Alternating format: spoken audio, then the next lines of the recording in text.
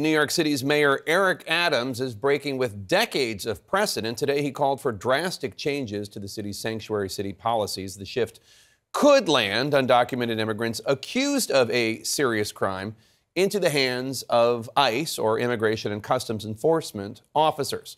The mayor's new push comes in the wake of several high-profile crimes involving recently arrived migrants in the city of New York, including the recent shooting of a tourist during a robbery inside a Times Square clothing store. Here's how the mayor is justifying his desire for a shift.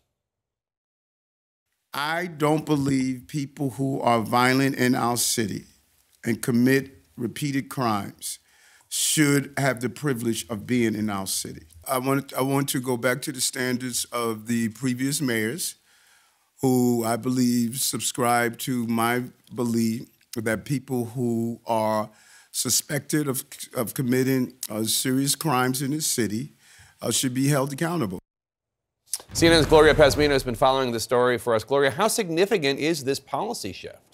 Well, Jake, it's pretty significant in the sense that words really matter in this debate, right? Here you have Eric Adams, the mayor of the largest city in the country, who is dealing with this migrant crisis. And as you said, following these high-profile crimes that have involved undocumented migrants, he has taken this new position, suggesting that the city needs to reevaluate its sanctuary policy. Now, New York has had sanctuary city policies on its books going back all the way to the 1980s. Mayor Ed Koch was mayor, but those changes were enshrined into law in 2014. And essentially what they say is that the NYPD cannot cooperate with federal authorities to enforce immigration law. One thing that's important that's gotten lost in the discussion here is that there are exceptions in the law where people who are convicted, and that is the key word there, convicted of certain crimes, including violent offenses, are eventually turned over to immigration enforcement. But the mayor appears to be suggesting he believes the change should happen so that people are turned over when they are accused of a crime. That would be a significant change, something that supporters of sanctuary city policies say would put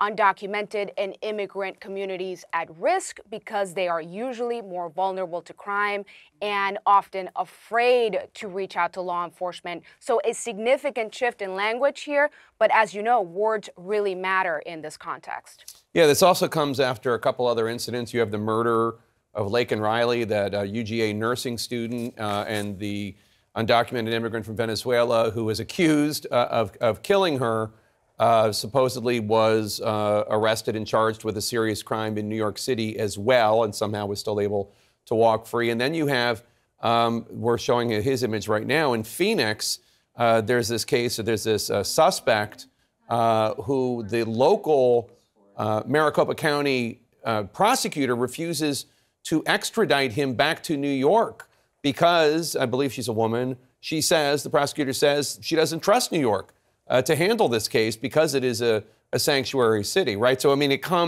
it's not just that incident that we talked about at the top with the murder or the assault in the store, it's also these other cases. Yeah, and that's why this is so significant, because we've had these high-profile cases, and we've seen how the political conversation has sometimes dominated what should happen during what's essentially the right to due process, right? In the case of Arizona, the DA there has sort of taken a political position saying that the DA here in Manhattan isn't going to properly prosecute the case that this man is accused in.